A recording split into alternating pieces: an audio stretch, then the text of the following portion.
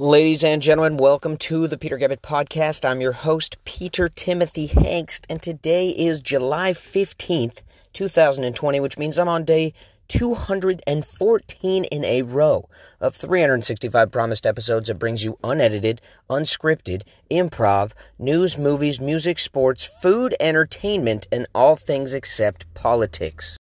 New movie review, folks. Palm Springs, or as I like to call it, Groundhog's Day 2.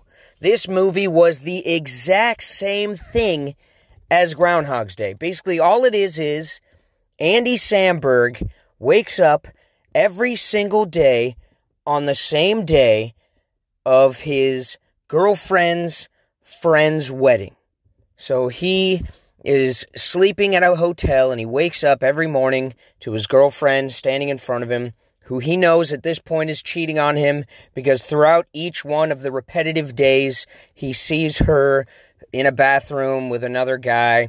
He knows everything about everybody because he's lived this day a million times, and he finally gets someone to join him in this world of reliving the same day over and over, and it's this girl who really hates it, of course, because she realizes that living the same day over and over would mean life is completely meaningless, and even though you can do whatever you want in that one day, it doesn't affect the next day or the day before or anything, which means, of course, it's always meaningless. He does the same exact thing as Bill Murray in Groundhog's Day by trying to kill himself a bunch of times. He does the same exact thing as Bill Murray by pointing out things that he knows about every single person that might, blows their mind because they feel like they've never met him, by giving a perfect speech at this wedding and knowing exactly what to say to win over the crowd and win over these people. And it's just the same thing as Groundhog's Day. And yet I watched it all the way through because I happen to love Groundhog's Day. I think the concept is phenomenal. And I thought it would always be cool to have a number 2. But apparently this isn't even supposed to be associated with it at all. It's a separate movie, but it's the same exact thing. So I must say, for my review of the movie Palm Springs, I give it a 5 out of 10 because it was entertaining. I will admit, any concept where you live the same day over and over and over and you have to figure out a way to stop that from happening is intriguing to me. It's interesting enough. I'm going to follow it. I'm going to watch it. Andy Samberg is hilarious. Basically, everything he does is funny. His face is so funny looking that it just makes whatever he does even more funny. And there's some really funny parts of the movie itself. There is some sort of a rom-com feel to it where he's trying to win over this girl. And I'm usually not really into the romance flicks, but this movie was good enough. I would say give it a whirl if you're bored, if you've got nothing else to watch. If you've got some really cool movies that you have lined up first, definitely hit that up, and only if you have time, watch Palm Springs. Again, 5 out of 10. It's pretty good, even though it's a ripoff of an older movie that's better.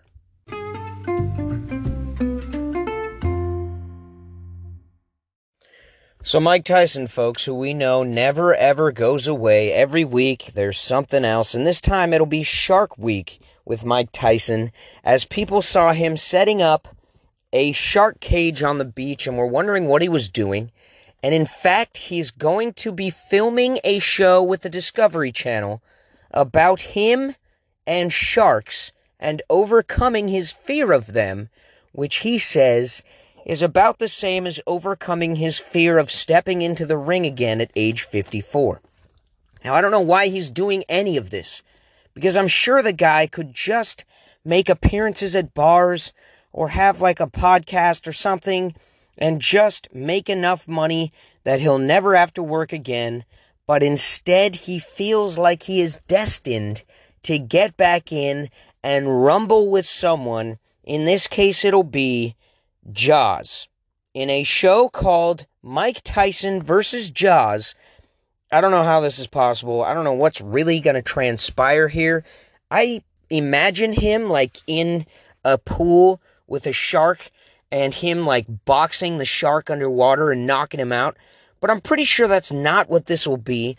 it's the Discovery Channel, so let's face facts. It's probably going to be some sort of learning experience combined with a little bit of freaking out Mike Tyson, and that'll be fun to watch anyways, because, I mean, what scares a guy who could knock out anybody?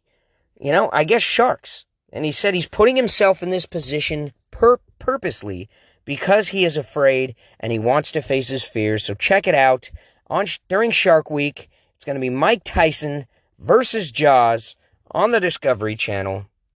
You're going to have to do a bit of research to find out the time that it starts. That I don't know. But I will say it sounds pretty interesting, and I am certainly going to watch this if I catch wind of it again on the day of. I'm watching Mike Tyson battle a great white shark. Supposedly. Probably not. Burger King is on a mission to reduce cow farts. They're the champions. First they wanted to get the no beef patties, the Impossible Whopper or whatever that was called. Now they're working on feeding their cows lemongrass to avoid flatulence and giving us meat that's still beef but comes from cows that fart less. Yeah, that's what they're doing. Now, I'm not sure why, if I was the CEO of Burger King, I would care about this, but I guess, or my guess is, that he wants to have the side of everybody supporting him in his mission to make money, him or her, I don't know who it is, and I suspect they're doing this because people who otherwise may boycott Burger King because of the cow farting, and people like AOC and just people that are against greenhouse gases and emissions would still be down to mow a Whopper if they knew the cow that they're eating farted less. Yeah, this is the news we have now, is stuff like this. I mean, there's all kinds of sick and twisted things happening across the world, and yet we're talking about how the beef patties at Burger King come from cows that fart less because they feed them lemongrass. I mean, what is going on here? What is this? What am I even doing? First of all, Burger King's terrible. Now, I worked there, and I saw some nasty stuff go down. Now, I'm not going to say it because in case there's somebody who's listening who does like Burger King, hey, feel free to keep enjoying it. I will say this. Between Burger King and Subway, two fast food places I've worked, the worst things I witnessed were way worse at Subway than what I witnessed at Burger King. I personally did not make the food at Burger King, however, so perhaps that is why I didn't witness such disgusting atrocities before it was served to people. But I must say, Burger King, garbage. The list of fast foods, there's most of them are garbage. McDonald's, garbage. Jack in the Box, garbage. Burger King, garbage. Carl's Jr., Riley's Burger, all that stuff is garbage. Only In-N-Out Burger, or if you're in the Pacific Northwest, Burgerville, or if you're in Texas, Whataburger, those are decent fast food chains. You can get something there that won't be complete slop. But you know what's a step above all that? And they need to have these in more places. I first ate at one in Arizona. It's called Culver's. This place is delicious. Butter burgers is what they serve. I don't know what that means. Maybe they just cook them in butter the whole time, just drench them in butter. Whatever happens, the burgers are spectacular, and they have these absolutely fantastic concoctions called concretes, which you can make with all this delicious custard, frozen custard they have, and all these different toppings, and it's better, I'm telling you, it's better than a milkshake or a whatever they have at McDonald's, McFlurries, or any of that stuff. It's better than that, and the service is great, and the sauces are good. Culver's, ladies and gentlemen. Keep an eye out for that. If you find one, eat there. You will not be sorry. Burger King sucks. Now, folks, I live right by the border of Mexico here in San Diego, and some people very north of me especially, a lot of people I know from Oregon, believe there should not be a border wall and the borders should be open. Now, there's a major reason why that's completely wrong, and there absolutely has to be a border, and there has to be a wall separating the two countries, and I will tell you why right now. In June alone, $92 million worth of drugs were seized at the border attempting to enter the United States right next to where I live at the San Ysidro border crossing. Now, that's an insane amount of drugs. 92 million in drugs. Now, even if you don't care about the drugs, you're like, oh, whatever, people are going to get their drugs one way or another, and that's the way you think. Think about it like this instead. $92 million of American money will be spent on those drugs, and that money will get sent and be placed into the hands and given the power to cartel people in Mexico who murder and steal and rob and do the most messed up things and human traffic and smuggle drugs in order to get their money, which we're going to forfeit over to them? 92 million is a lot. That not only destroys our economy by having it completely just sent to another country, but it destroys the people who are using the drugs. Now, here's a list in June alone of the numbers in pounds of drugs that were seized at the border. And this is just seized. This isn't even the number that actually made it here, which is probably way higher. But here's the numbers anyways for your enjoyment. Marijuana, not a big deal, right? Almost 35,000 pounds of weed. Now that doesn't even matter because let's face facts. Weed's not going to kill anybody. And we can get our own weed here anyways. So I don't even know who or why they are smuggling weed still to this day. It's stupid. It's probably swag. It actually only makes me mad because I'm sure it's shitty weed. But the other drugs are the real problem here. And here's the crazy numbers on those. 7,500 pounds of methamphetamine was seized at the border in 1 month, in June alone, by the Border Patrol. So you say there should be no border. And that means an additional 7,500 pounds of meth would just nicely cross over and be sold to people here, causing overdoses and families to be torn apart, and giving access to young kids the ability to get really high-grade meth that's made in super labs in Mexico.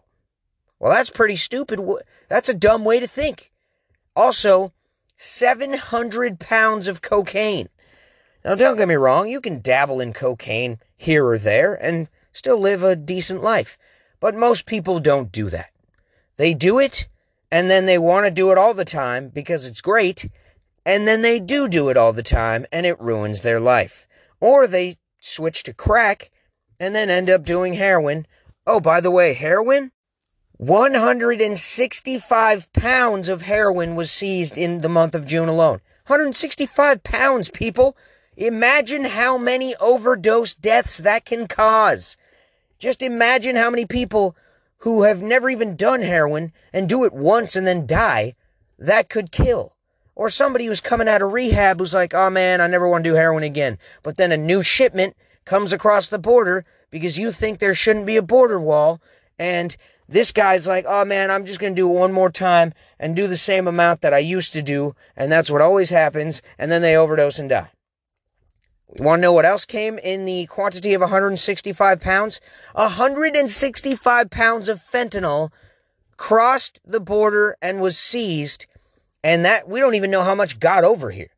So you always think they probably make like 3 or 4 times as much that gets actually sent over here compared to the amount that gets seized.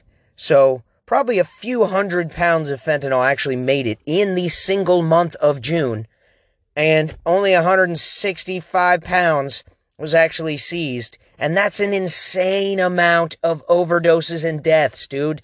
You don't understand how many 1 pound can kill.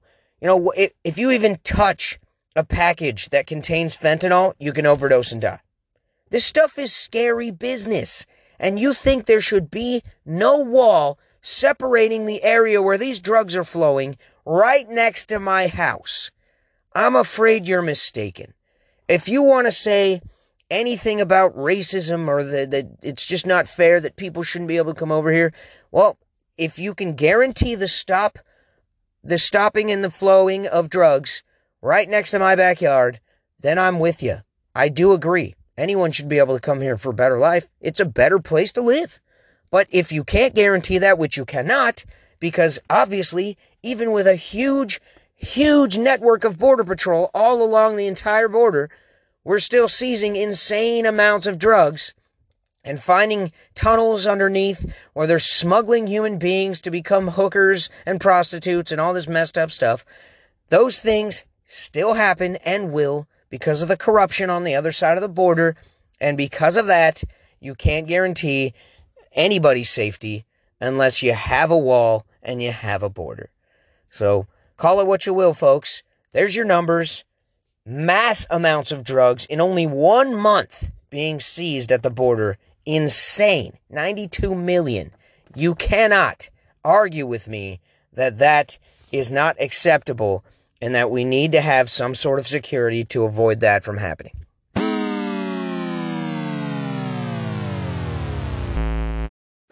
Folks, it's time for the portion of the Peter Gabbett podcast we've all been waiting for. And that is Real Stories, brought to you by me, Peter Timothy Hangst, and Barbecusion. That's BBQUSION. And today, folks, I'm going to tell you the story about a good buddy of mine and his school-made hookah, which gained him the name Hookah Steve. Now, I've never called him Hookah Steve. I've always called him Squeedum.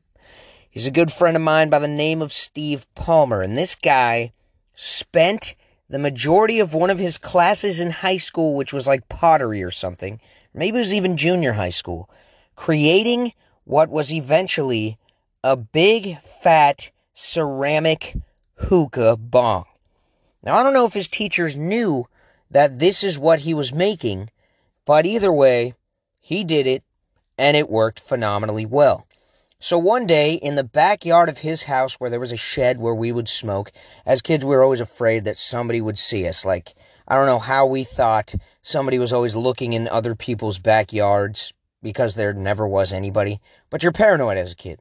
So you go through great lengths to avoid getting seen, and in this case, we would all sit in his little shed in his backyard, huff this hookah, and then hide it away, and then go out about our business. But on this specific day, there was a kid who joined us by the name of Robert. He was what you might call an emo, gothic-looking kid. I will be honest that we picked on this kid. He rode our bus. We don't even know where he lived, but it wasn't anywhere near us, so I don't know why he even rode our bus. It was out in the boonies. But he rode a bus that day with us all the way to our neighborhood in order to join us for a smoke session. Now, he claimed he had $20 and that he was ready to buy a sack and show us that he truly does smoke weed. And we're like, all right, whatever, man. We have picked on this kid for quite a while, and, might as well give him a chance to join us and see what he's all about. So he comes with his, all black sweater with like little metal pins and things that he has stuck into it, and it's like shredded halfway, and he's got like, black eyeliner on, and just looks like a tool, like the most tooliest tool you've ever seen. And he gets off the bus and joins us in our neighborhood, and we get him a $20 bag of weed. So he starts packing a bowl in Scuba Steve's, not Scuba Steve, my mistake, in Hookah Steve. I pulled something out of Big Daddy just then. Great movie, by the way. Hookah Steve. He puts something in Hookah Steve's hookah, packs a bowl up.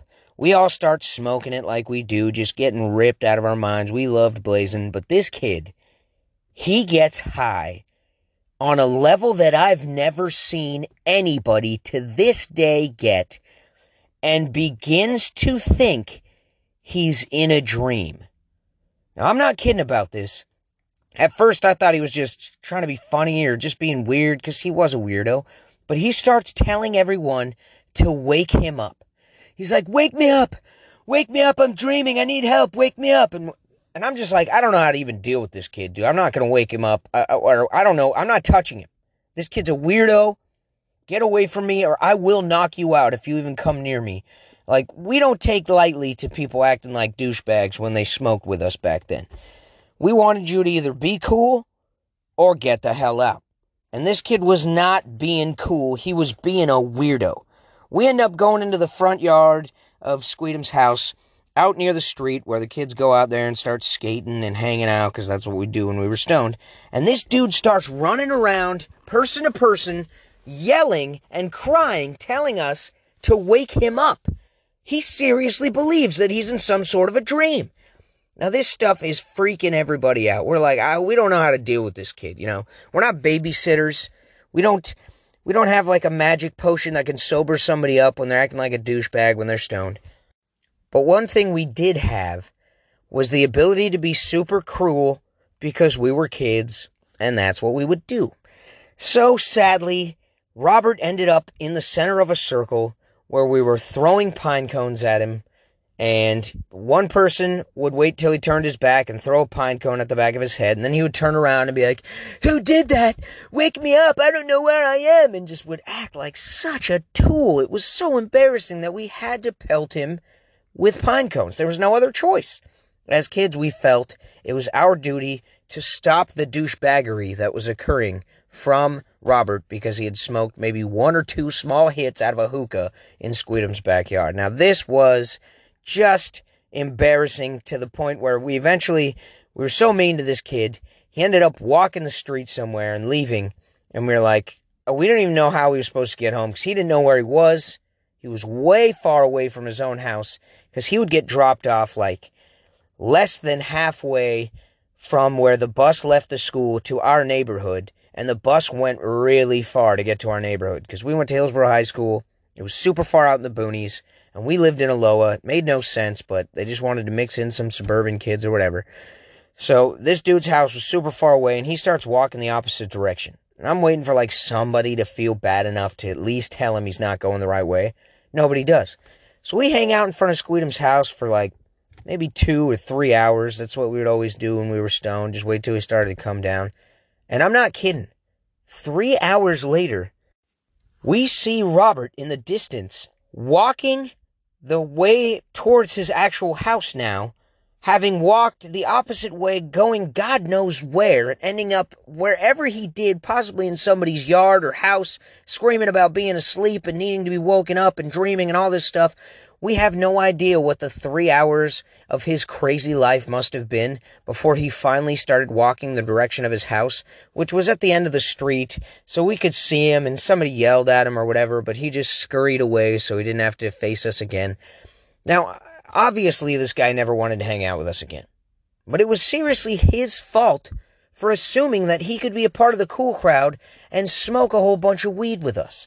Because no, you can't smoke weed. If you've never done it before, don't try and roast a fat bowl out of Squeedum's hookah in his backyard with the cool kids. You're gonna go down quick, you're gonna make an ass out of yourself, and you're gonna get punked, which is so what happened. And to this day, I still actually really do feel bad about that weird kid, Robert. Now, I found out he ended up being, I don't know what he was, you know, like one of the sexual preferences that I don't understand, like where you love objects and things like that. So I found out he was one of those weirdos anyways. Doesn't really matter to me. Lesson to be learned here is do not try and kick it with the cool kids if you're nowhere near the level of them, because you will get made fun of, and, you know, I'm sorry, buddy. It's just the way it is. Thank you very much for listening to the Peter Gabbett podcast today, folks. It means the world to me to have listeners like you. Special shout out to my friend Steve Palmer, who I have made so many great memories with in my lifetime, and I'm going to make another soon next month when we go camping. And I will talk to you all tomorrow. Now, in honor of that weird emo hand-cutting freak that we got really stoned and he made an ass out of himself, I figured I'd play a Linkin Park song. Kind of goes along with that sort of lifestyle. Don't get me wrong, I was a fan of Linkin Park too. And here's a song called Numb, which I somewhat like, And I figure you know what it is anyway, so you may as well hear it again for the first time in a while, I'm sure.